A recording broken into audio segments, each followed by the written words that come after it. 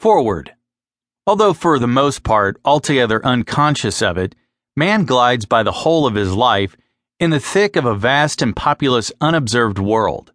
During sleep or in trance, if the insistent physical senses are for the time in ambience, this other world is to some extent open to him, and he will occasionally bring back from those circumstances more or less faint memories of what he has encountered and heard there.